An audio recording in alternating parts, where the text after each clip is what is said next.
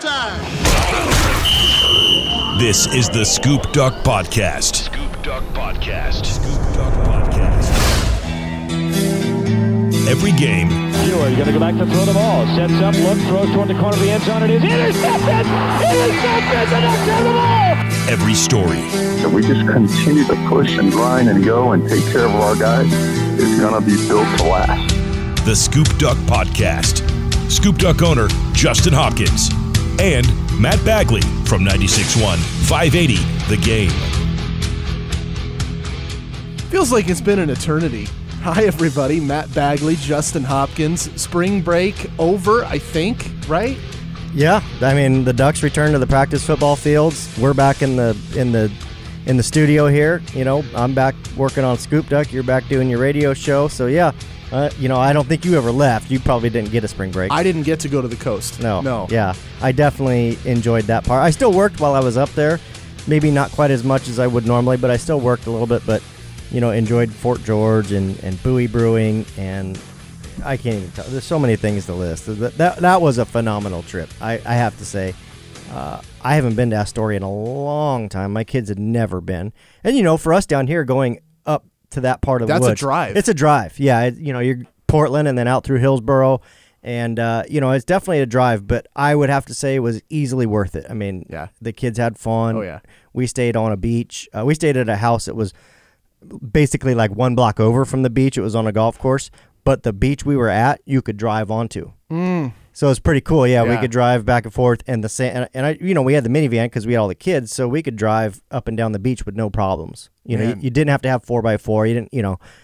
We had a huge bonfire right there on the beach because we loaded up the van with wood and then drove down and backed it up and took the wood out and made a fire because there was one day that was perfect. Like no wind, sun, no rain. Awesome day. Like we went to 2 different beaches, and then we spent, the evening there on that beach roasting marshmallows and stuff. I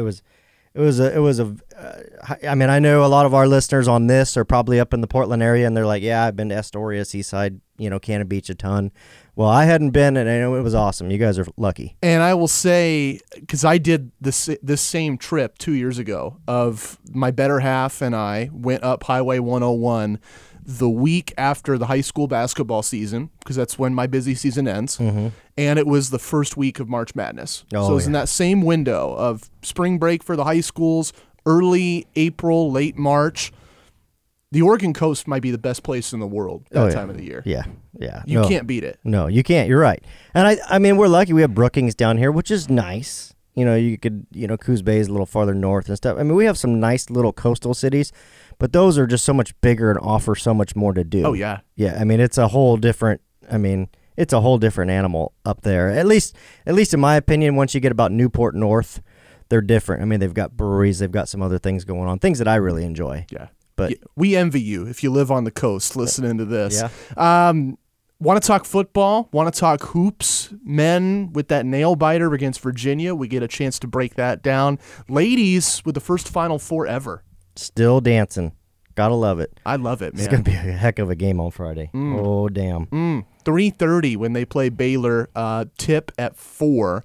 And, I mean, you're gonna cover that game somehow, some way. Oh, yeah. Watch party at Matt Night on Friday. That's going to be something cool. That'll be awesome. I'm sure there'll be some watch parties at maybe some of the breweries and stuff in Eugene. That's just a tremendous game. Not only because they're in the Final Four, that's a tremendous matchup. I mean, those two can really not be any more different than they are. Yeah. I mean, just stylistically. So that'll be really, that's like I liken that to the UFC because, in the UFC, you can get a guy who's a great wrestler and a great boxer. Oh, totally, yeah. And that's, totally different styles, and it makes for a really interesting, crazy fight, like which one will prevail. That's just the way I kind of compare this game. I mean, it's just going to be 2 totally different styles. So. I love that analogy. I'm going to borrow that. Yeah. Also want to talk baseball, maybe a little bit of softball as well, but football, hoops, spring sports, and we'll just see what else we have on tap here. Scoop Duck and Hi-Fi. Let's start with spring football.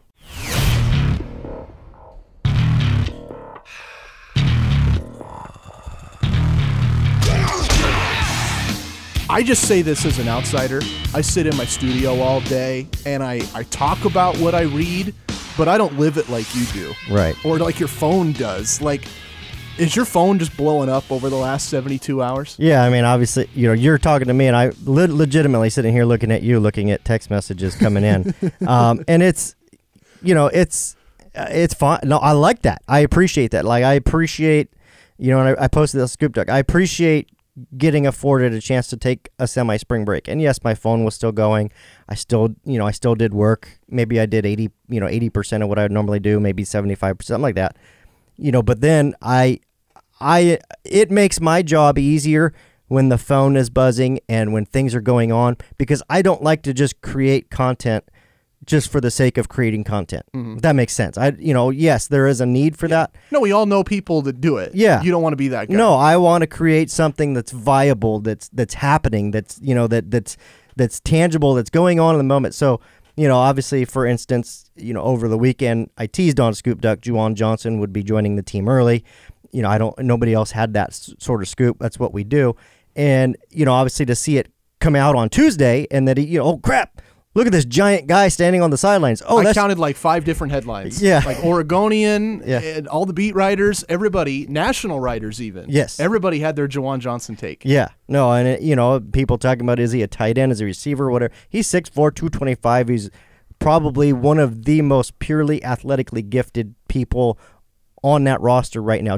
Regardless of position, he's a hell of an athlete. And then moreover, obviously, we were able to talk to him on the podcast.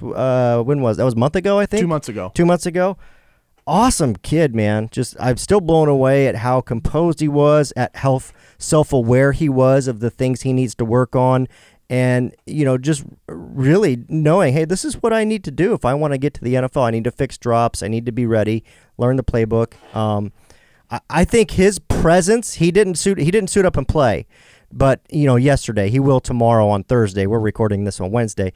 He will suit up and get out there for the first time on Thursday.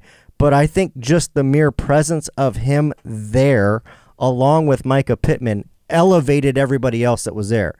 It was almost kind of like, oh, shit, we got to get it together. This guy's coming for a job. Micah Pittman showed up yesterday, Tuesday, and there was a video reel on Go Ducks Twitter thing, and he's warming up. Yeah. He was warming up. There was out of the 6 or 7 catches, 2 of them were Pittman that I saw in the video. So I mean, you saw Isaiah Crocker with that one-handed catch in the on a fade route in the end zone that was ridiculous, that ended the video. I mean, that's the kind of stuff that's a byproduct of you elevating that group. You bring in Juwan Johnson, you get Micah Pittman, he shows up looking to take a job. Well, that elevates everybody else, and I think it did. Yeah, let's start there, because that was the 2 biggest storylines from yesterday's practice, kind of kicking things off with spring football back in gear. Johnson coming back, 6'4". He was in street clothes yesterday, right? But I think he can make an impact. Where do you see him slotting in when he starts practice today? When he starts practice on Thursday, that's a guy. You even heard the media asking Mario Cristobal about him specifically afterward. And he outright said, "Hey, nothing's being gifted to Juwan. He's going to come in and he's going to need to earn wherever he falls on the organizational chart." And so, I guess my point to that is Micah Pittman came in. And as far as I know, he was already taking reps with the 3s and the 2s, not the 1s, and you wouldn't expect that of a true freshman on day one. But that kind of tells you that there is a need. If Pittman's already working that high. True freshman on the second-team depth chart. Yeah, I assume Juwan Johnson's probably going to immediately start with the 3s and the 2s, getting some run, getting acclimated. I believe he had a small procedure on his hand in January, and it doesn't sound like that's any bit of an issue, but he might need to work back in a little bit there. So, again, we've talked a lot about expectations. Manage your expectations for Juwan Johnson. Does he come out on Thursday and take over and, mossing everybody and stuff? Probably not. Does he work in? And do I very much feel like he's a guy that helps Oregon against Auburn, possibly as one of the starting guys? Very viably at that point, yes. But it's going to take some time to get there. And now maybe a chance to highlight some of the other names you've heard about. One guy that popped out to me reading Scoop Duck today, just prepping for this, and not a shock to me. I cover high school football here for a living, but Patrick Herbert, you think he can make an impact? Yeah, once he signed with Oregon, I did the recruiting dinner down here in Oregon. I emceed that, and even before that, I had heard the coaches gush about him, not because his last name is Herbert, but because he is like his older brother. He's a great athlete. Mm-hmm. He's a hard worker.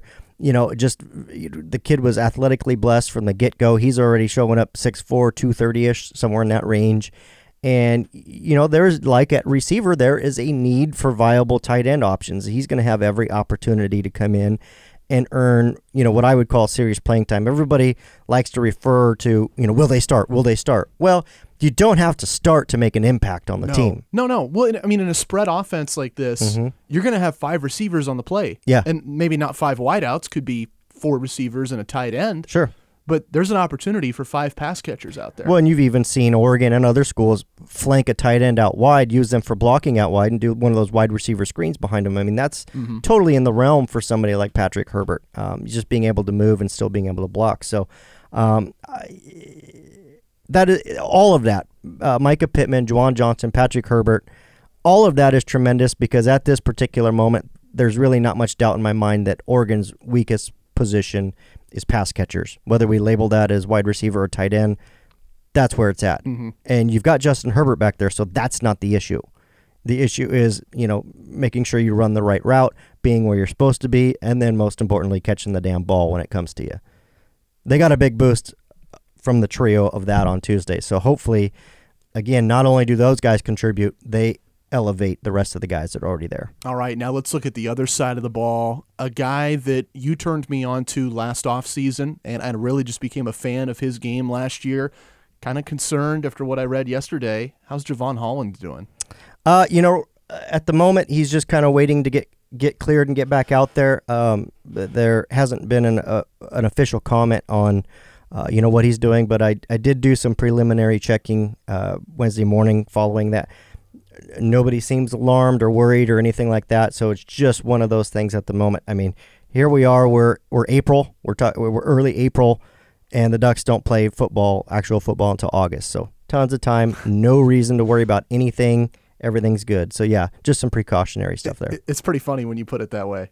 What's that? Of all the time we have. Right. It's amazing how much his fan base cares, how people are just so fired up about it, and they don't play till August. And they I love and they do, and that's what pays my bills is people being fanatical that, gosh, what's going on with him now?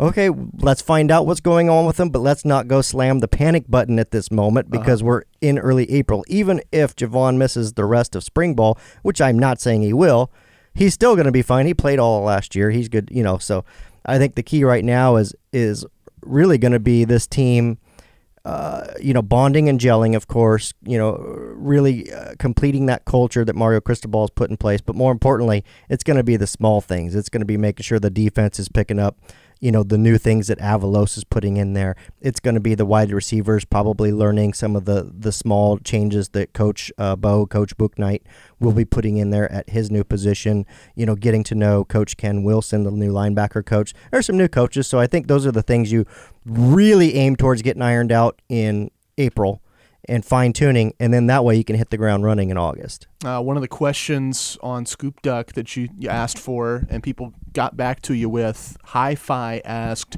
what were the differences between the Avalos scheme, as we've seen it now, and the Levitt scheme from the last 2 years? You will see a lot. You'll see a lot more pressure. So I think the way that I can say this that Oregon fans will appreciate, at least ones that have followed for a little while now, is it'll be more like watching a Nick Aliotti defense and less, I don't want to say less like a Jim Levitt defense. It will have a lot of the same principles, but you'll see much more different looks. You'll see the secondary, the cornerback specifically, not just stuck in man all the time. I think that was something that really plagued the defense last year as offenses started picking up on that. You'll see a lot more twists and stunts up front. So, again, the best way I can say it is, no, this is not Nick Aliotti 2.0, but under Aliotti, you saw Oregon bring the pressure a lot more.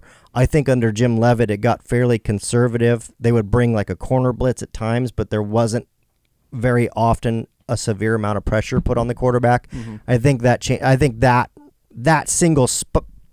single item alone The blitzing will be the thing that stands out most just to the common fan.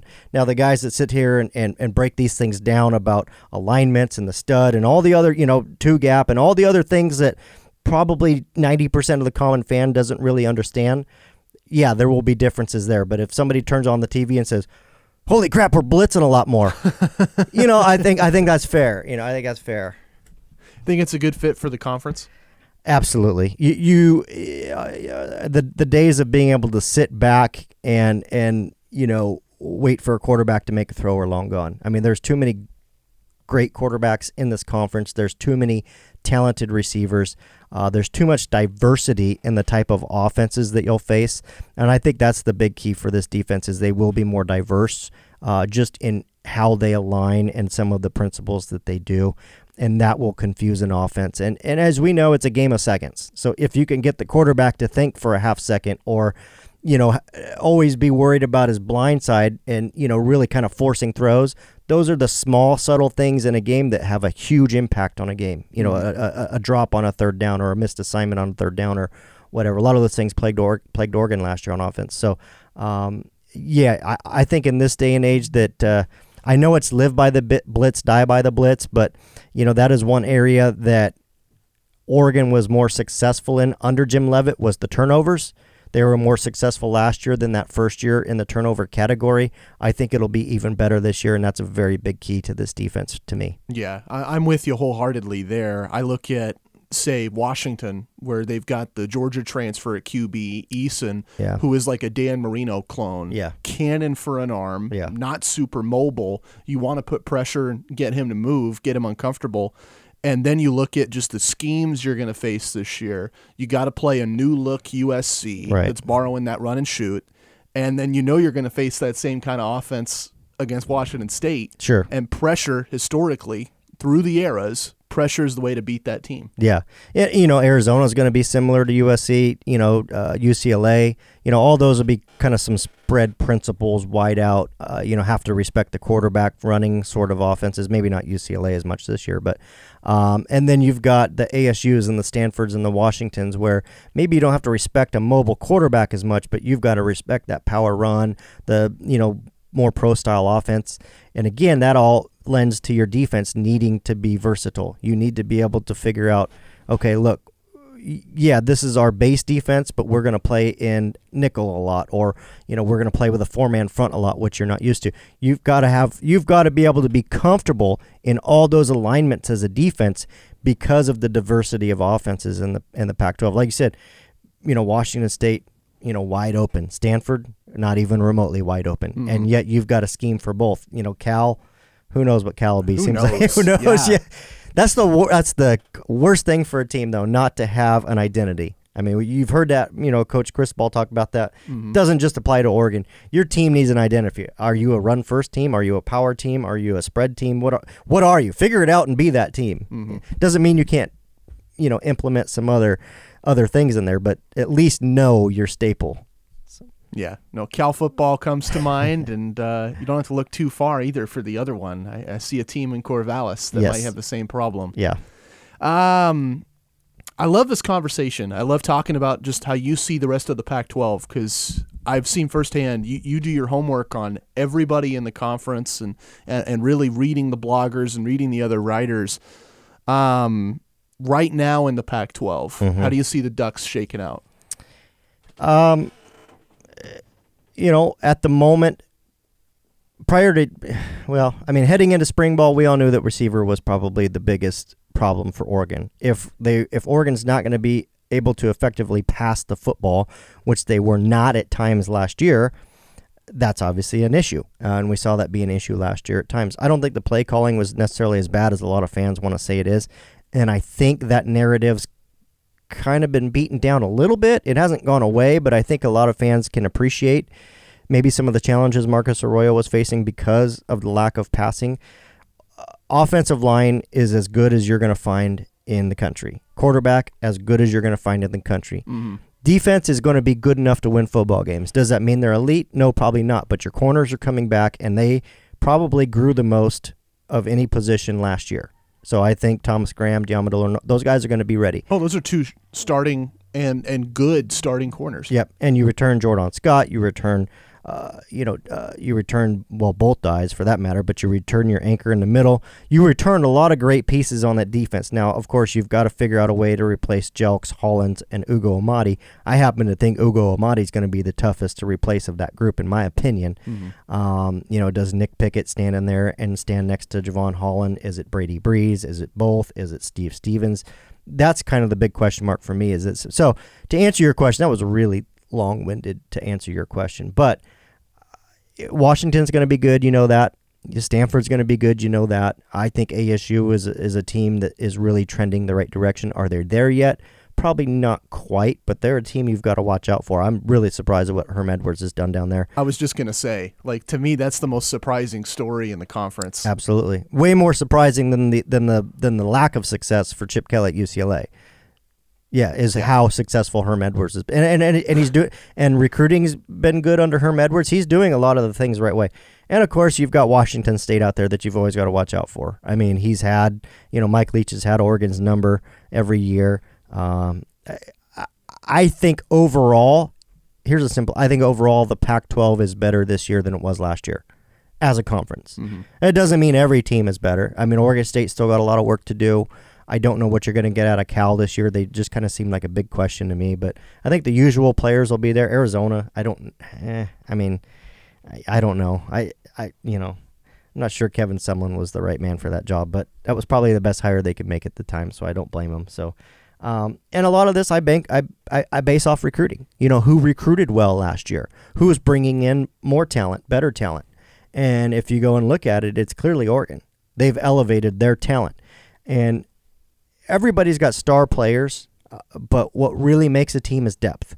And the only way you get depth is you go out and recruit and bring in better guys than you had, and elevate the guys, your twos and your threes.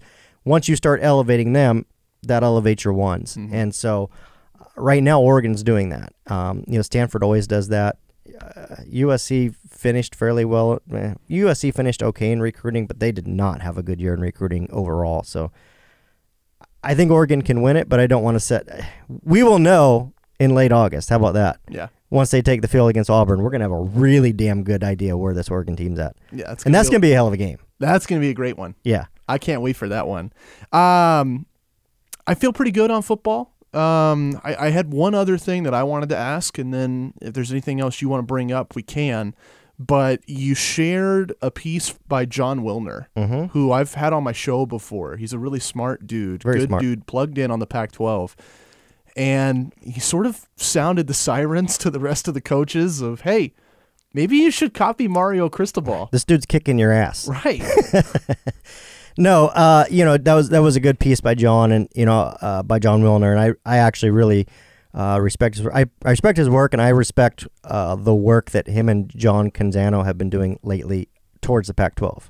They're finally blowing sirens that were long overdue, and I credit those guys for digging in and really kind of shining a light on this thing because the Pac-12 needs that as a conference. It was definitely trending the wrong direction, and those guys are bringing it back around.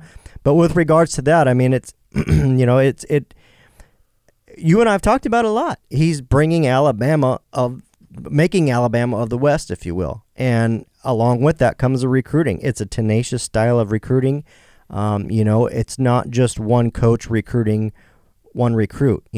All of the coaches are involved. All of the coaches are involved when these kids are hosted on campus. And you're seeing, if you're not paying attention, you're seeing USC and Washington absolutely carbon copying what Oregon has been doing. They are literally trying to catch up to Oregon and figure out what they're doing from a recruiting standpoint. I mean, from the coaches being there when kids get off the elevator, Washington started to copy that, stuff that they were originally like, oh, we're not going to, we're just going to develop you. We're not going to kiss your butt or whatever. And now it's like, okay, well, I guess we are going to kiss your butt. To. Yeah. The edits are coming out and stuff. And so, yeah, I think Wilner was very, very timely with that. And, I know a lot of fans it's something I want to segue into. The last thing I want to talk about, fans are, maybe a little concerned with where recruiting is at right now. They're maybe mentioning the 24/7 Sports crystal ball and not a lot of action towards Oregon's direction.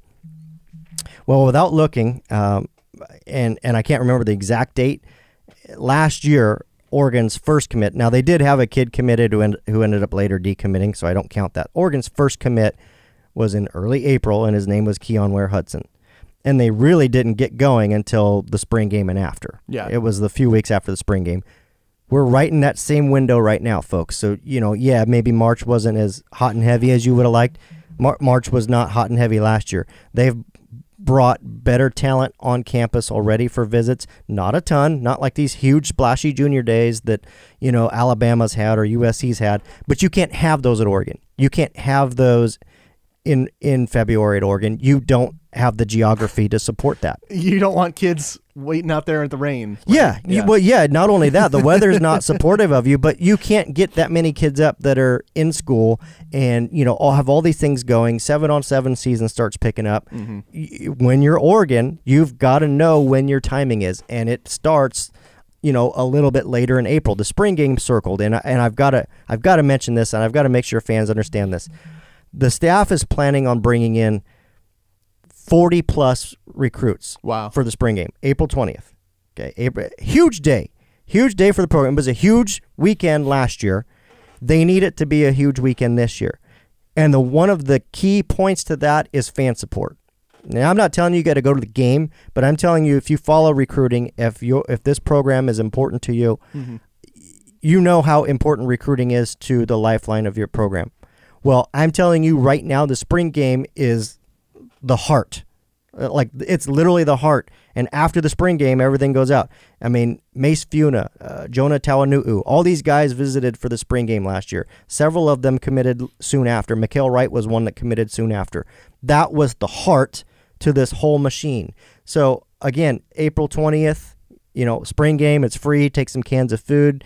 Donate to a good cause, take your family, show up in the stands. One of the big things Oregon's been able to sell is the biggest attendance of any Pac-12 school, pretty much anybody west of Nebraska. And it's stark. Yeah. It's not even close. Yeah. Yeah. Like I remember last year watching the Ducks spring game and then flipping over Pac-12 Network to the Beavs spring game. Oh, yeah. You went from thousands in the stands, packed house, right. loud and electric energy to you could count people in the stands at Reser. Right. You could 50, maybe 100. Yeah. It was bad. And USC's almost just as bad. Mm-hmm. Now, they might be a little better this year because people might want to see, the new coaches and what Graham Harrell brings. And I'm sure there's a little bit of interest there. But overall, they're not even going to remotely touch the 35-ish plus that show up at Oregon, right around 30. I think it's around 35 or that usually show up at Oregon. 1,000. Yeah, 1,000, 35,000. Usually most of the other schools are, I don't think anybody even gets to 10. Mm-hmm.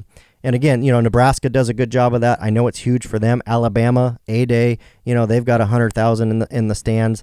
These blue blood programs have people in the stands at the spring game. If you're paying attention, you're seeing the staff and Oregon football pushing the spring game on social media. There's a reason for that. They want fans there. So I guess my point to that is, call your dad, call your friend, call your neighbor, get people out, whatever you want to do. If you follow recruiting with me on Scoop Duck, I'm just telling you right now, relaying to you how important the spring game is for the success of Oregon. I mean, you've got DJ Uiagalelei, some elite football players coming. It was such a critical time for Oregon last year. The only way to replicate that's by packing Autzen.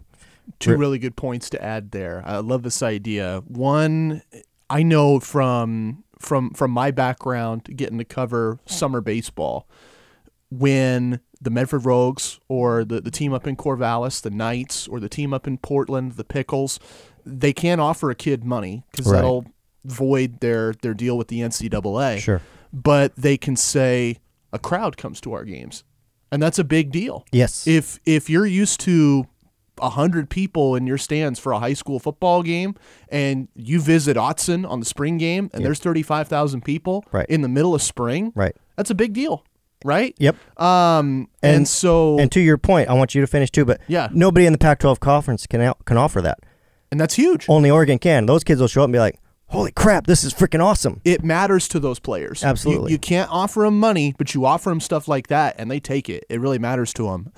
The other point there, when I think about Oregon recruiting and just whether or not they are on the right pace right now, which is kind of funny that you mentioned fans being concerned about that. I compare it to the NFL draft, where you've got hundreds of players trying out, and you've got this extensive process. We all have a good idea in February at the Combine who that top 10 is. Sure. Of who are the blue chip guys. We all know. You don't have to watch a lot of games and read a lot of film. We all kind of have an idea of who that top 10 is. Nobody knows who number 256 is, or Right. 300 or 400. Well, apply that to college football. You're not going to sign your entire class in April. Right. Because the only guys that the school knows they want to commit to right now are those top 10 guys. Yeah. No, you're right. That's a great analogy. And once again, I'll pinpoint geography. Now, we've heard geography used as a negative towards your ability to recruit. Mario Cristobal disputed that. But what you can't do is replace that geography with how it fits into your recruiting timeline. You need to match those two things. So I think Cristobal has done a really good job of that. You know, as kids start getting out of high school, and, you know, summers in other states start a lot earlier than ours, you know, here in Oregon. So, Yeah, quarter versus semester. yeah, so what you do is you start laying the groundwork in April, you know, for these kids that will, a lot of them will get out in May. They might get out a couple of weeks, you know, later or whatever the case might be. You know, you're laying that groundwork, and getting them to visit in late April, mid-April, mid to late April is much more realistic than having them come on February 5th. Now, again, if you're USC and you're in Los Angeles, you can literally draw a 60-mile radius and have 300 kids show up. It's no problem. Same for Texas, the same for, you know, Alabama to a degree is probably like a 150-mile radius. Same thing. You can get a lot of kids there easily. Flights to Eugene are expensive. It's geographically tough. And as you mentioned, the weather doesn't really support the cost to do so. So the spring game becomes paramount, and it's really, we are about at the very, very, very, very beginning. Now, keep in mind, Oregon's got 3 commits already in this 2020 class, which is more than they had last year at this time. 3 good ones, too. 3 great ones. Yeah. So at this point, they're already ahead there. But, you know, my point to that is we're at the very start here. These next 3 weeks is when Oregon will start bringing more guys on campus, you know, really kind of getting going in recruiting from the spring game moving forward, because you've got satellite camps and other things. So we're about to hit the fun stretch. It's just give it another week or two, and we're going to get there. And a lot of fun right now at the practice facility. Ducks practicing for that spring game, Saturday, April 20th. What are you looking forward to the rest of the week? Well, you know, great news. There's a practice Thursday, as we know, in Eugene, but on Saturday there's a practice up in Hillsboro. That's right. Yeah, so Saturday, I totally forgot about that. fans are going to be able to go and watch the team play. They're allowed to watch the entire practice. I think half of it'll be, if I had to guess, it'll be, you know, maybe some fun stuff like Oklahoma drill, maybe one-on-ones, things like that get fans excited but aren't actual football. You know what I mean? Not watching, you know, 11 on 11. So I think fans will get to see that. And then what I would guess is you probably get to watch about 30 to 40 minutes of a pretty vanilla 11 on 11, you know, 7 on 7, some of that kind of stuff going through. Still exciting, great to go out there and see the Ducks, great chance to go and, you know, maybe look at some new players.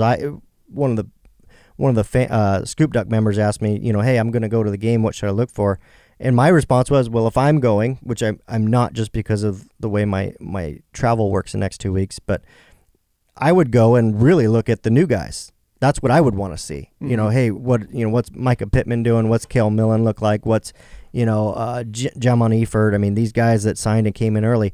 That's what I would get after watching Justin Herbert and Juwan Johnson. That's pretty much what I would watch next. Looking for that really big number 5 jersey out there. Yeah, that big one. Yeah. You know, watching Pittman and just kind of seeing where these guys fall into line, because they're not gonna, you know, they're not gonna hide Juwan Johnson as fourth on the receiving chart just to mess with people. He'll be out there in a spot that's probably, you know, pretty close to where he's at this early. So you kind of get a feel where guys are falling into place, and, you know, get a chance to just make sure that that Herbert kid can still throw the football. I totally forgot about that practice up in Hillsboro. That's this Saturday. Yeah. Up at Hillsboro Stadium, right? Yep. I think it's at 1. I'm just going off memory. I believe it's at 1. I think it's at 1 too. Yeah. I should know that. No, there's tons of information out there. If, you know, I'll tweet it out later, whatever. But yeah, I'm pretty sure it's around 1. It's at Hillsboro Stadium. It's free. Take your family.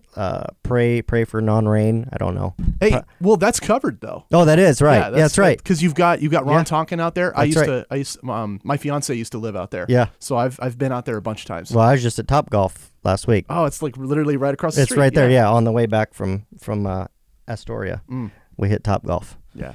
And it was perfect out. It wasn't raining. They even had the heater things on, and we had to have them turn it off because it was so warm. See, what I love out there, and now we're just riffing, but there's 2 kick-ass places for food out there near Hillsborough Stadium. You've got my favorite McMenamins. Oh, okay. It's a McMenamins that has like a campsite nearby with like all this outdoor seating and cobblestones. It's great. Nice. And then out by Intel, like the best pho I've ever had in my life. Oh, really? Yeah. Nice. Some like little pho place behind a grocery store. Right. It's phenomenal. There's a McMenamins in McMinnville. That was a lot of mix. That we went to last year that I thought was awesome. The downtown one. Yeah, on the top of the hotel. Yeah. Yeah, that one was really cool too. You could go all the way to the top out there. Yeah. I had a high school game at Linfield last year, and a fraternity brother of mine lives in McMinnville now. So we both went out there, had a good time. Nice. Yeah, that's a cool McMenamins too. They got a bunch of them now. It's crazy. Yeah, I could spend a whole hour talking about that. Oh, but, yeah. Anything else you want to hit on with football before we move on? I don't think so. Biggest keys were obviously practice getting going and then the spring game. Just the importance of the spring game, which segues into recruiting a little bit, which we covered. But yeah, that's it. Football, and we'll get to talk about it next week and see what happens this weekend. And yeah, we got football for a couple weeks now. Yeah, April 20th coming right around the corner. Yep. Looking forward to it. Now let's talk hoops. Let's play some basketball! It's tough because I always want to focus on football. Right. I always want to give football the priority when we do this pod because I know firsthand football is king. Football's king. Football pays the bills. Yep. But I had to really force myself to talk about football because this freaking basketball team, these ladies, yes, the story is incredible. Yes, it's beautiful. It's just, watching the games, and obviously, you and I were talking off air before we started. It's really nice to have the men's and women's basketball being successful. It helps what's kind of the slow time. We had a couple weeks off there from no football in spring. Well, that was really, it blew right through just because, the men were playing, the women were playing. It was a lot of fun. But the women, Final Four, the way that Sabrina and the rest of them beat Mississippi State, that was freaking savage. It was awesome. I'll be honest, I didn't see it coming. Yeah. I watched the first half of that. I watched the whole game, but just sitting down watching the first half, I thought this Oregon team is playing beautifully, but there's no way they can keep hitting shots. Right. They were shooting 60% from three. Yeah, it was ridiculous. No way they can keep that up, and they did. And then I still have no idea. Like, I really want to talk to Kelly Graves and ask him, no matter what happens the rest of the way, my first question is, how the hell did you stop McCowan? Yeah. Well, and Ruthie Hebert did a tremendous job in the first matchup against McCowan. You're doing as much as you can. It's basically like limiting a superstar. That's what you're trying to do. And she was. Yeah, no. 6'7". Yeah. that's all you could do is basically, look, just keep her from absolutely taking over the game and annihilating you. And the one thing that, I felt just before the game even started, I felt bad about Oregon's chances because, I know like in football, when you get a rematch, it's really hard to beat that team a second time. They're fired up. Yeah, whoever it is. So we saw that against, the women's against Stanford in the Pac-12 championship. It's really hard to beat a good team like that that's fired up a second time. Mm-hmm. And that became so there. I wondered if that might be the same. McCowan's obviously a beast. They're and I don't remember her name, but their little guard, she started hitting a couple shots that really, really kept Mississippi State in the game. But, with the way Sabrina literally just spot up shot 5-6 times from three. Mm-hmm. Just in your face, like, you know what, I'm winning this game. And for me, I thought the formula for Oregon, if you're going to beat them, at least a couple minutes in the game, was tire out McCowan. And they never took her out. The whole first half, she played the entire first half. Yeah. And in my mind, they didn't get her into foul trouble. I thought the Ducks should have taken the ball at her. I can't remember. It was either Cazorla, I think it was Cazorla, who had a couple times where she was going into the paint and kind of laying it out soft. And she would try. Yeah, and it's like, go in, body in against her, draw that foul. Who cares if she knocks you to the floor or you miss the shot? Get the foul. I was hoping they could get McCowan in a little bit more foul trouble in the first half, and they didn't. I don't think she had a foul in the first half. But they definitely did in the second half, kind of went and attacked her a little bit more. And I felt about halfway through that second half, maybe even a little earlier, you could tell she was visibly tired. I mean, she was having trouble moving laterally. Sure, she could get up and down the court, but there were times where her guards would get up the court and they'd have to stand there and wait for 5 or 6 seconds for her to get up there. So to me, I think that was a really, really big... I think that really is exemplified by the fact that Ruthie was able to block her shot late in that game. She had no lift in her legs. She just, it was done. And the timing on that swat was phenomenal. Yeah, no discredit to Ruthie Hebert, but in the first half in the first half or like in the first quarter, she wasn't swatting that shot. She wasn't even close. Yeah. So no, great game plan. Fun to watch. I'm with you. Second half was maybe the best I've seen the Ducks play all year, and that includes the blowout win over Stanford earlier in the campaign. Yeah. You hit clutch shots. Sabrina just taking over there at the end. Maite taking over there at the end as well. And Kelly Graves and squad get to cut down the nets in Portland. Yeah. No, and I'm sure that was a big part of it too, having the home crowd there, because it was clearly, 90% Duck fans, as it should have been. It sounded like a Duck football game. Yeah, it did. The energy, the electricity, that was awesome. Yeah, and as we know, players feed off that. They 100% feed off that. So, you could tell I thought some of the calls were really bad, but they were bad both ways. I think there was a couple on Oregon that were like, really, you didn't call that, or you did call that? And same way against Mississippi State. There were some that were, ticky-tack foul. So, for me, I didn't think it was a very well officiated game, but it wasn't very well officiated both ways. So it kind of evens out, if you will. Yeah. Which is not ideal, but that's actually better than what we normally get in the Pac-12. My question there, I say this as someone, I did not grab the names of the officiating crew. Yeah. It's an old routine of mine, being a broadcaster. I don't want to know who the officials are, because then my instinct is to tell people. Right. I don't want to tell people. I don't want people, maybe you're a church buddy of Joe so-and-so calling the game, and I don't want you showing up at his house with a torch and pitchfork the next morning. Right. So I don't care who the officials are.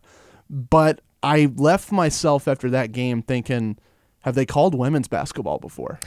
Because the men, to me at least, the men's game is officiated way differently than the women. Absolutely. You let the women play with a lot more. Absolutely. Yeah. And there was some really, there were some moments where I thought they were, really touchy with Sabrina, just always kind of touching and trying to get her out of her comfort zone. Clearly didn't work, but then they'd go on the other end and they'd call the touch fouls, and it was kind of like, just be consistent. I don't care if you call a tight game or a loose game. Just be consistent on both ends. But, they blew some. Either way, the officiating didn't make a difference. It was, the Ducks, and I think, in the end, once they started hitting those threes, it's like you said, it's like, man, can they keep this up? Mm-hmm. And then they did. Yeah. No, they moved the ball, they passed the ball, and they shot it better. Yeah. And they defended. They kept McCowan from getting it down low, and they were the better team. Yeah, absolutely. Yeah, I think McCowan ended like with 15 and 10 or something was her night. She had a good night, but it wasn't enough. Obviously, it wasn't enough to beat Oregon. And I think that they did a really good job of fronting her, kind of trying to push her off the block a little bit, make her uncomfortable. There was always 2 or 3 bodies around her anytime she touched the ball. Mm-hmm. Now, she still scored some of them. There's just not much you can do, but yeah. Which I guess brings us to the point of Baylor, because they got a 6-7 or 2. Yeah, let's talk about this. Yeah. Because Baylor just absolutely killed Iowa on Monday. They did. And that's a really tough matchup for the Ducks on Friday. It is, yeah, because you've got another 6-7er, so at least you've got in Kalani Brown, so at least you've got a way to – you've prepped for her a little bit. The problem is playing next to her is Lauren Cox, who's 6'4" as well. They're one of the top rebounding teams in the country, Baylor is, for a reason, obviously. Mm-hmm. So this one, we talked about it in the opener. This game is completely different styles. So they have not, for the most part, Baylor has not faced a team at all like Oregon that offensively that shoots the way they do. They move the ball. They move so the ball. well. They haven't faced a point guard as good as Sabrina Ionescu at any point this season. So it's going to be really interesting to see how Baylor figures out Oregon's offense if they're able. Now, clearly, they're going to be able to probably limit second chance points with the way they're able to rebound. But if we see Oregon shooting like they did in Portland, it could be a long night for Baylor. Yeah. I mean, I don't know. It might not be a long night, but because of the way they match up stylistically, it's going to be very interesting. When I think about losses the Ducks have had in the last couple of years, like the Oregon State game this year in Corvallis or Notre Dame in the Elite Eight last year, I think about teams that have length on the perimeter and they can deny the inside pass. Yeah. Because even if Ruthie doesn't score off that pass, they're able to move the ball inside, kick it out, curl across, and really bite you in the ass. But like Notre Dame last year with Agumbawale pretty much shutting things down on the wing, and then what the Beavs were able to do where they trapped you top of the key and trapped you in the corners. If Oregon can beat that, I think they're the better team.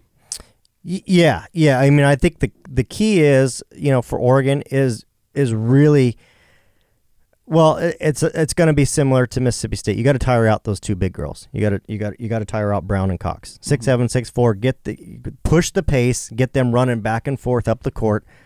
I mean, they're big bodies. It's really hard for them to do, for a whole game. Get them tired. That way in the second half, they're a little bit slower, not able to react. I mean, you saw, the one time Sabrina had the ball, did a quick little head fake, and, Tierra she couldn't move. She was done in the second. She just couldn't move. I mean, Sabrina went right by McCowan in the Mississippi State game. I think, those are the key.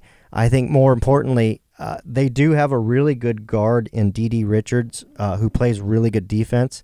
She has kind of upped her scoring a little bit in this tournament, but she's not a serious threat. I mean, in terms of scoring and offense. So maybe she's able to limit Sabrina a little bit. The problem is you're going to have to draw your other two bigs out to help because you've got 40% plus 3-point shooters on the Ducks. So it's pick your poison. I mean, if Satu's hitting, if Aaron Boley's hitting, I mean, you're going to have to pick your poison at that point, pulling your bigs out. Once they start to suck out, can Ruthie sneak in there, or can the Ducks drive into the paint after they get them out? Maybe get a high screen. I don't know. It's just going to be so interesting stylistically because they are polar opposites. Because Baylor's like almost dead last in shooting threes. I mean, their percentage is low and the amount of threes that they take is very low. Yeah, they're an inside team, so I mean, pack it in and deny. Yeah, same thing they did in the Elite Eight. And that's the thing. I think what Baylor's going to do. I mean, they have their identity. They're gonna they're obviously going to limit your second chance points in the paint. They're obviously going to try to get the ball in down low because that's their best option. With Oregon, you have a number of ways you can win. You can do the high screen and roll. You can obviously move the ball around in motion and try to set up the three. But then you got somebody like Sabrina and even Satu that can take the ball to the rack. So you've got a lot of different things you got to try and defend if you're Baylor. Mm-hmm. Yeah, they have not faced a team as offensively diverse as Oregon this year. So I can't wait for this game on Friday. No, it's gonna be good. Yeah, Baylor and the Ducks, and that's the first of two in the women's Final Four. Pregame 3:30, first tip or first action there in the first quarter at 4:00. Notre Dame, UConn. Everybody's talking about that game, right? Yeah, like this is the game to watch, and I think it's gonna be a great game. Don't get me wrong, but the Oregon Baylor game is gonna be a lot of fun. And it's not just because we're all following Oregon athletics. I don't think so. I think it just makes for a really exciting game. UConn, Notre Dame, I'm sure it'll be a good game. I don't know how UConn's been able to get there because they really just don't seem like they're that strong of a squad overall. But, I mean, they got the winning pedigree, so sometimes it just kind of happens, by design, if you will. When you have, from the recruiting world, when you have a top 5 recruiting class every year, and I know firsthand, I've got to cover some players that have taken visits to UConn and met Coach Auriemma, everybody wants to go to UConn. Oh, yeah. Everybody. Yeah. And when you have a class like that every year, yeah, you're going to contend for a Final Four. Yeah, it's like Kentucky and Duke and men's basketball. Yes. In North Carolina. When everybody wants to sign up and Right. be a part of that team, you're going to get a pretty good team. When you're bringing in Zions and RJ Barretts every class, Oh, God. it's really, I mean, it makes your job a lot easier, let's put it that way, especially somebody like Zion. But yeah, I mean, UConn's doing a similar thing. You got me all revved now on the men's side. That women's Final Four is going to be awesome. It is. And I've got a couple more questions there to throw your way as somebody plugged into Duck fandom over the last 20 years like you are. But, man, as much as I hate Coach K and don't like Duke and Yeah. love seeing Duke fail, I hate not seeing Zion in the Final Four. I agree. Yeah, I mean, it to me, it just makes me sick to even mention this, but I think this is possibly one of the worst coached Duke teams I've seen under Krzyzewski. Oh, yeah. And You it pains have me to say that because he's the GOAT. The give it to Zion offense. That's been the joke on Twitter for like a month It's now. a no-brainer. Every time they do the give it to Zion offense, Yeah. they score. Yeah, it's a no-brainer. It's freaking foolproof. He either scores or he's fouled. Yes. I mean, the Every time. only time he doesn't is if he's standing close to the mid-court line and you give him the ball for whatever reason. If he's anywhere from inside the three-point line, give him the damn basketball. You will win the game. My dad is not much of a hoops guy, but he'll always sit down and watch the tournament. And he had never seen Zion. His first thought, big football fan, watching Zion for the first time, he goes, that guy would be a really good tight end. Absolutely. Yeah, or defensive end. Yeah. 300 pounds, and Yeah. his neck is like as wide as a football field. Yeah. Oh, yeah. Yeah, I mean, he's going to make $1 gazillion in the NBA, too, get a fat shoe deal, all that stuff. But, yeah, he could have made money. I mean, it's just crazy that there's people that athletically gifted in this world. You know, the Bo Jacksons and just people like that. You just kind of marvel. It's like, man, I mean, it's just, were you carved out of something? I don't know. And I think the same thing about Sabrina, to be honest. I look at her and with the background, Romanian family, I wonder 20 years ago or 30 years ago when we were just starting to see Euro players and players with that background making their footprint known, would a player like her be possible? Yeah, no, that's a great point. And, heck, even 10 years ago, not to be insensitive, but most folks wouldn't have really known who she was just because of women's basketball. I mean, it wasn't as big as it is now. Yeah. And Sabrina is not just a name in Oregon. She's a name nationally, and I think that's a credit towards, folks giving women's basketball the fair dues there along the way. But, yeah, I mean, just to be international like that and the way that Coach Graves really assembled this team, really showed a forward thinking outside of the box, because now we're seeing the fruits of that labor from 3-4 years ago when he, kind of started recruiting internationally, which Dana Altman did for a while there too, going up to Canada and getting Chris Boucher and Dylan Ennis and Dylan Brooks. And I mean, he started that kind of Canadian pipeline coming to, to Oregon, if you will, to the U.S. So there's talent to be had all around the world. It's just, as you obviously get farther out, it's really hard to spend time scouting them and evaluating them versus somebody who might be right down the I-5 corridor in California. Ducks in the Final Four with a chance to hoist a banner. 5 years ago, 10 years ago, this women's team wasn't on the radar. Oh, no. Not even close. How big is this? First ever Final Four. How big is this? I'd say it's big because it's clearly not a one-off. With Oregon able to get to the Elite Eight last year, I think the Elite Eight 2 years in a row, and then this Final Four this year, it clearly shows that Coach Graves is bringing in the talent. And as you and I said at the very beginning of the season, this is no longer just Sabrina Ionescu and Ruthie Hebert and then some other girls out there fielding the rest of the squad. This is a talented squad of 5 players. You're even 6-7 deep really at this point.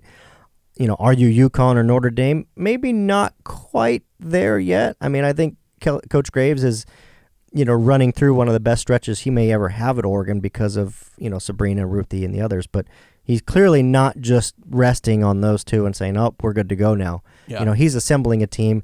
This is definitely, in my mind, not just because of the Final Four. This is his best and most complete team to date just because of the amount of talent outside of those two.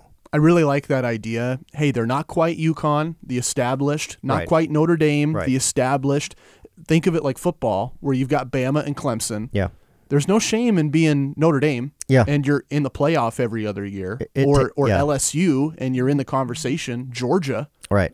I mean, that's probably it. They're Georgia, basically. Right. Which, hey, there's no shame in that. It takes years and years to get to that point. I mean, I think fans are disillusional in the fact that maybe you have a good, and this just doesn't apply just to basketball, but if you have a run for 2-3 years, more than likely a lot of those same players were in that run, and once they're gone, were you able to fill in behind them? That becomes the key.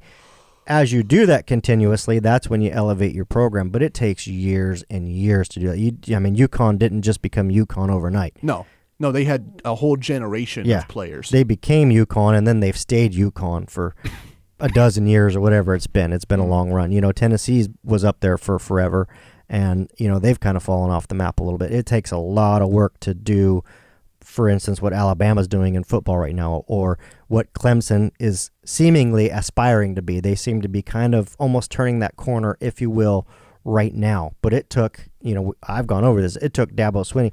He's been there for almost 10 years. It wasn't just like Dabo showed up and all of a sudden, up, dumb, we're winning. Yeah, we're blowing out We're Alabama. blowing everybody. Yeah, No. It took years and years.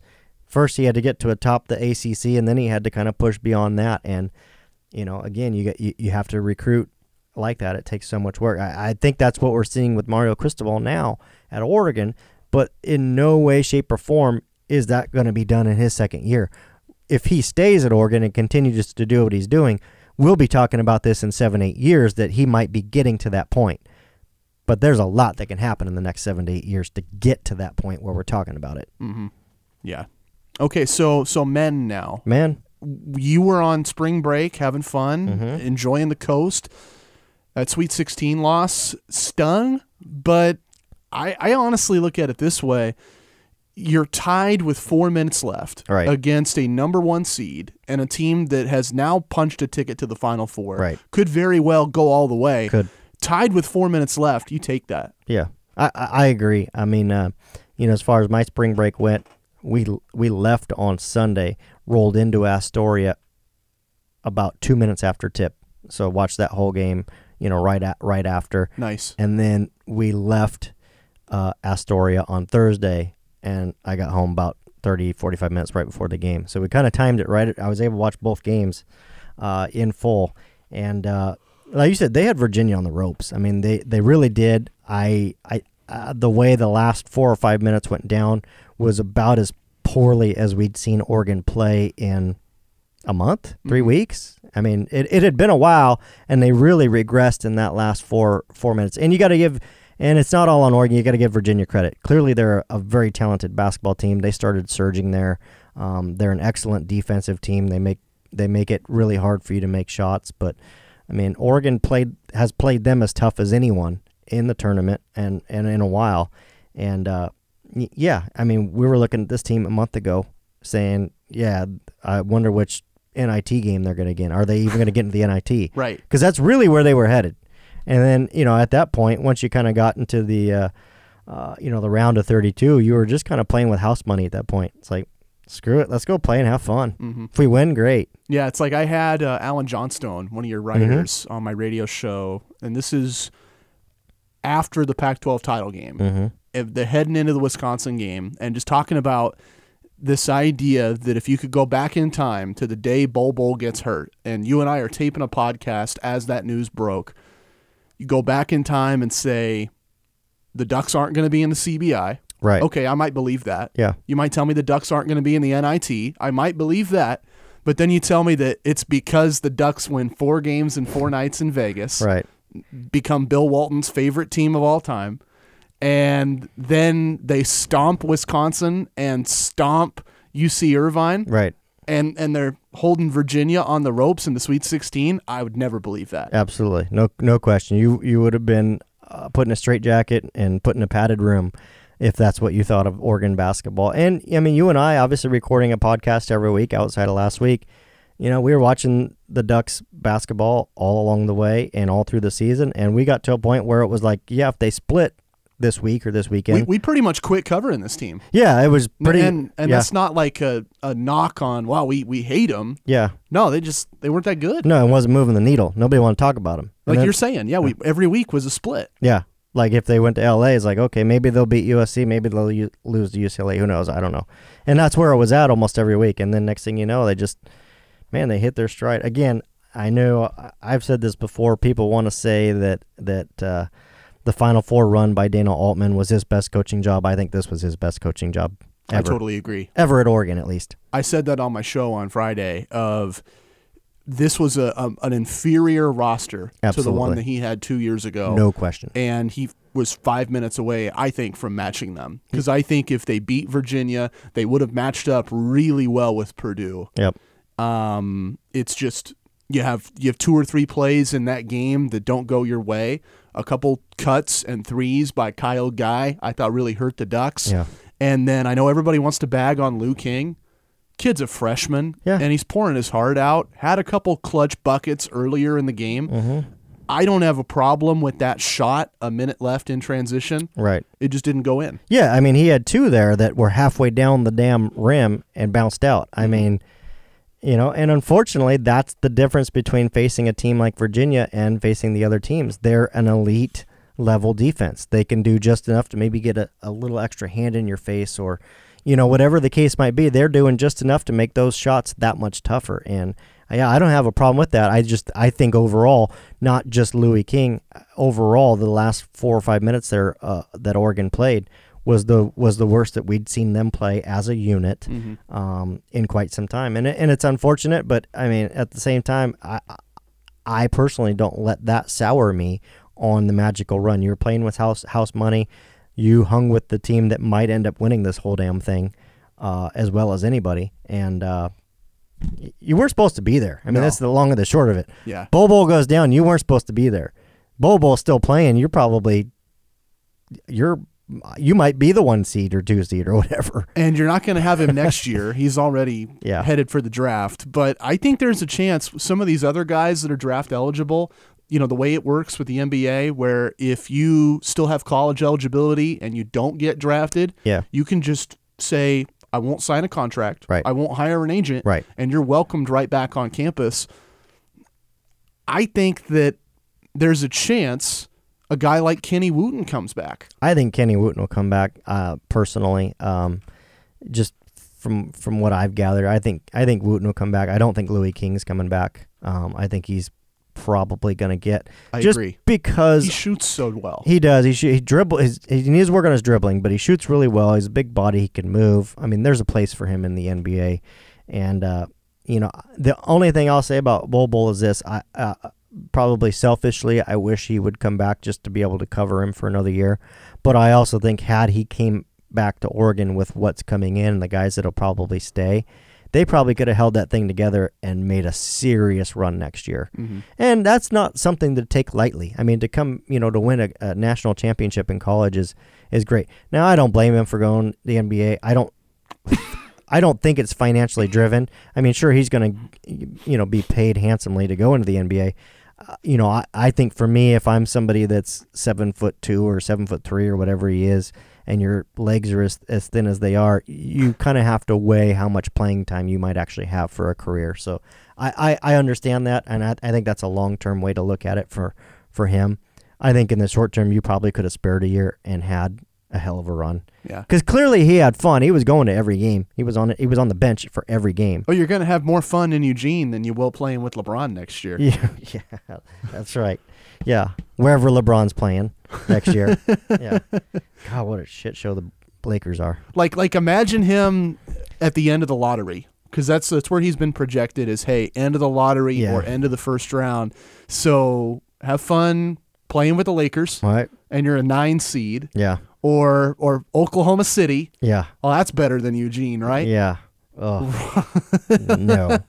No. Yeah, obviously with college, you at least get to pick where you're going, and in the pros, you don't. Yeah, I don't blame Bol for going. It's not really a surprise to me at all. I just secretly hoped out. It's like, man, if you look at this picture, you're going to, even if you only get to play, 7, 8, 9 years in the NBA, whatever the case is, you're going to pocket enough money to live well. Why not stay in school for one more year and have a blast? Because he was clearly having a blast. You could see him on the side. I mean, he was always up waving a towel or whatever. I mean, he was enjoying that. So kind of a bummer. I held out a small sliver of hope he'd return, but no, really in my head I knew it wasn't going to happen. Okay. All right, so that's basketball. Let's look at the spring sports. Yeah. DeLuca unloads on one to left. Back to the wall. Out of here. It's kind of easy to lose track of these guys. You know, spring break and spring football practice and the basketball teams both reaching the NCAA tournament. But I actually really like what I'm seeing from Oregon baseball right now. Oregon baseball, definitely. Yeah, I mean, that's I want to use the term spirited squad. You know, I don't know if they're trying to keep coach around or if they're just exceeding the expectations that maybe we all had headed into the season. But yeah, I mean, they've lost some tough games, and but they're competitive. Yeah. And you like that. They're fighting. Maybe they do lose a big game. There's a big they lost to Washington 2 weeks ago. What was that? It Was like, a clubbing. Yeah, it was like 19-3 or something. I don't remember. It was bad. It was bad. But then the next day they bounced back and beat them. And yeah, that was the only game they won of that series. But still, it just kind of shows that all right, we're not going to lay down and keep taking clubbings because that's no fun. And the rest of their schedule right now, they're looking ahead in the Pac-12. They're over 500 overall. Just had a great week in Utah. 4-gamer coming up with Fresno State right now. Those are very winnable games. Yeah. And I see a team that if they kept this up, you keep getting 1 out of 3 against the UCLAs and the Oregon States of the conference, and you get 2 out of 3 or all 3 on everybody else, they can get a bid. Yeah. Yeah, no, you're right. Which if we scale it back to the beginning of the season, that's far exceeding the expectations for this team, in my opinion. Yes. And that's for everybody. Yeah, for everybody. And that's what you're really looking for is, okay, it's a relatively younger roster. So does that mean maybe this, sets them up for success in the coming years, the next couple of years? Keep adding pieces and keep developing chemistry. I don't know. Those are obviously different questions. But yeah, like you said, for a team that nobody was really banking on to be in consideration and again having some opportunities to maybe take some series or even sweep a few series here and there, take that and run all day long. Yeah really good showing so far for the Ducks. Press release from the university this week just came out. Todd Miles, one of their play-by-play guys, called them cardiac kids. Yeah, because their pitching just shuts teams down in the later innings, and those young bats, I think of Aaron Zavala, freshman, they just find a way. Right. That's what you talk. Just finding a way, staying competitive, being spirited. All those things. It's like, okay, we're, there's a confidence there, I guess, maybe in themselves and in Coach Horton that hey, we're down 1-0 or it's 0-0 or whatever. We can squeak this thing out, and that's what they seem to do. And now softball on the other side, they are in the middle of the country this weekend. A series, like a sort of a mix, if you will, like a scrum with Missouri and Pittsburgh. Not great for them right now. No, it's hit the skids, yeah, if you will. I mean, a lot of optimism.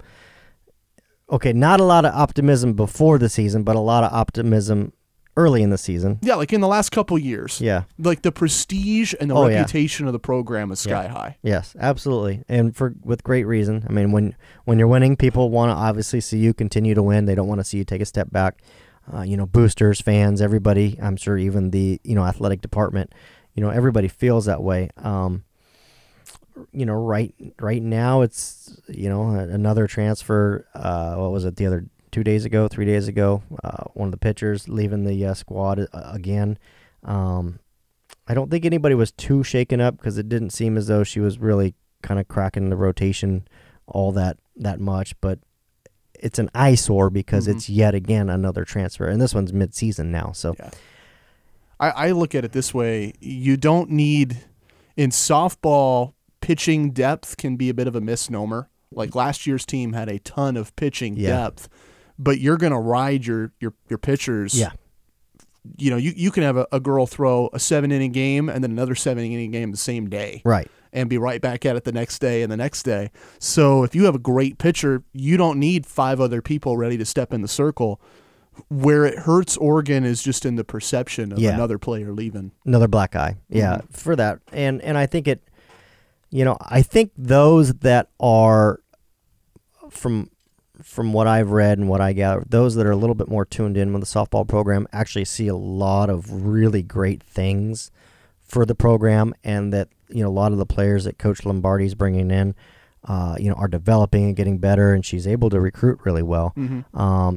I think long term, the program's trending the right direction, but it doesn't mean that this season will be a success. Yeah. Using finger quotes here, if you will. Yeah. And that's honestly, that's reasonable. I mean, just with how many players departed before the season even began. I mean, I don't even know how they were able to put together a roster, to be honest with you. And they did, and they were competitive in some big games.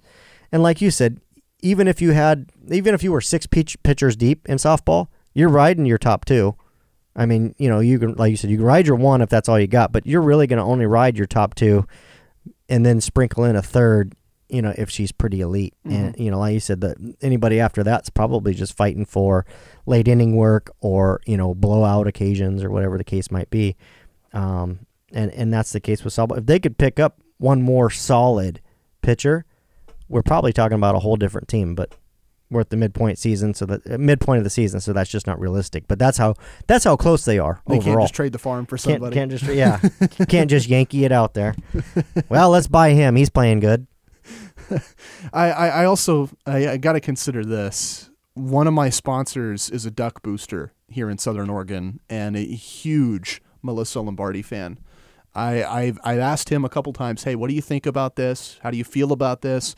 And he still has 2 thumbs up. Yeah. Still loves what Coach Lombardi is doing. And you just believe that as time goes on, if she can convince parents and student athletes to buy into what she's selling, she's going to build a team that fits her vision. Yeah. And over time, people are going to forget about all the transfers. Mm-hmm. Sure, it sticks out right now just because they're not winning. They're not, when they were winning, nobody really everybody kind of faded out the transfers early in the season. And now it's kind of back because it's like, all right, well, we're losing, and it was because of the transfers, and is this the right coach, and yada, yada, yada. I think just all that will heal is time. Let that stuff kind of fade into the background. Keep doing what you're doing if you're Coach Lombardi. I think she can go into living rooms or go on the road and recruit incredibly well. And the types of players that she is going to get and want are going to be players that respect the way she coaches. I am not your friend. We're not going to be buddies. You're going to show up. I'm going to work your ass off. I'm going to make you a better softball player. Mm-hmm. We're not going to go hang out at pizza and you're going to tell me all about your boy problems. That's not what I'm here for. That's her approach. Like, if you're genuine about the type of person you are, people are going to be fine with that. If you mislead people and say, oh, we're going to be best friends, and you show up and they yell at you all the time, don't set that expectation. And I don't believe she does. So I think the fact that she can go out on the road and say, hey, look, this is how I coach softball, but guess what? I really know how to coach softball, and I'll make you a damn good player. She's going to bring in the type of player she wants, and this program's going to get better. It just takes time. It really does. Yep, got to give it time. Wrapping up now. Yeah. Pretty much went around the world on everything Ducks. Is there anything I missed? Anything you want to talk about? Nothing I want to miss or I want to talk about. I just, again, if you're still listening at this point, which I don't know if you are or not, just can't stress enough the importance of the spring game, showing up, being loud, being your Autzen self. That seems to be something that the coaching staff's really focused on at this point. So circle the date, Saturday, April 20th, 4:20. You should be able to remember that. And I've been trying not to make that joke. Whatever. Yeah. And then get to Hillsboro this weekend. Enjoy. If you're up in the Portland area, go enjoy watching the Ducks come play for you. Right. That's going to be sunny. It's going to be nice. 1 o'clock Saturday, Hillsboro Stadium. Yeah. 26 is going to be a mess. Yes. Yeah. So take it to the streets. Yeah. Get there early, right? Or sunset. I think sunset drops over there. I can't remember. Yeah. Something like that. Yeah. Pretty crazy. Yeah. All right. Well, that's going to be a lot of fun, and we'll be right back next week. Another Scoop Duck podcast.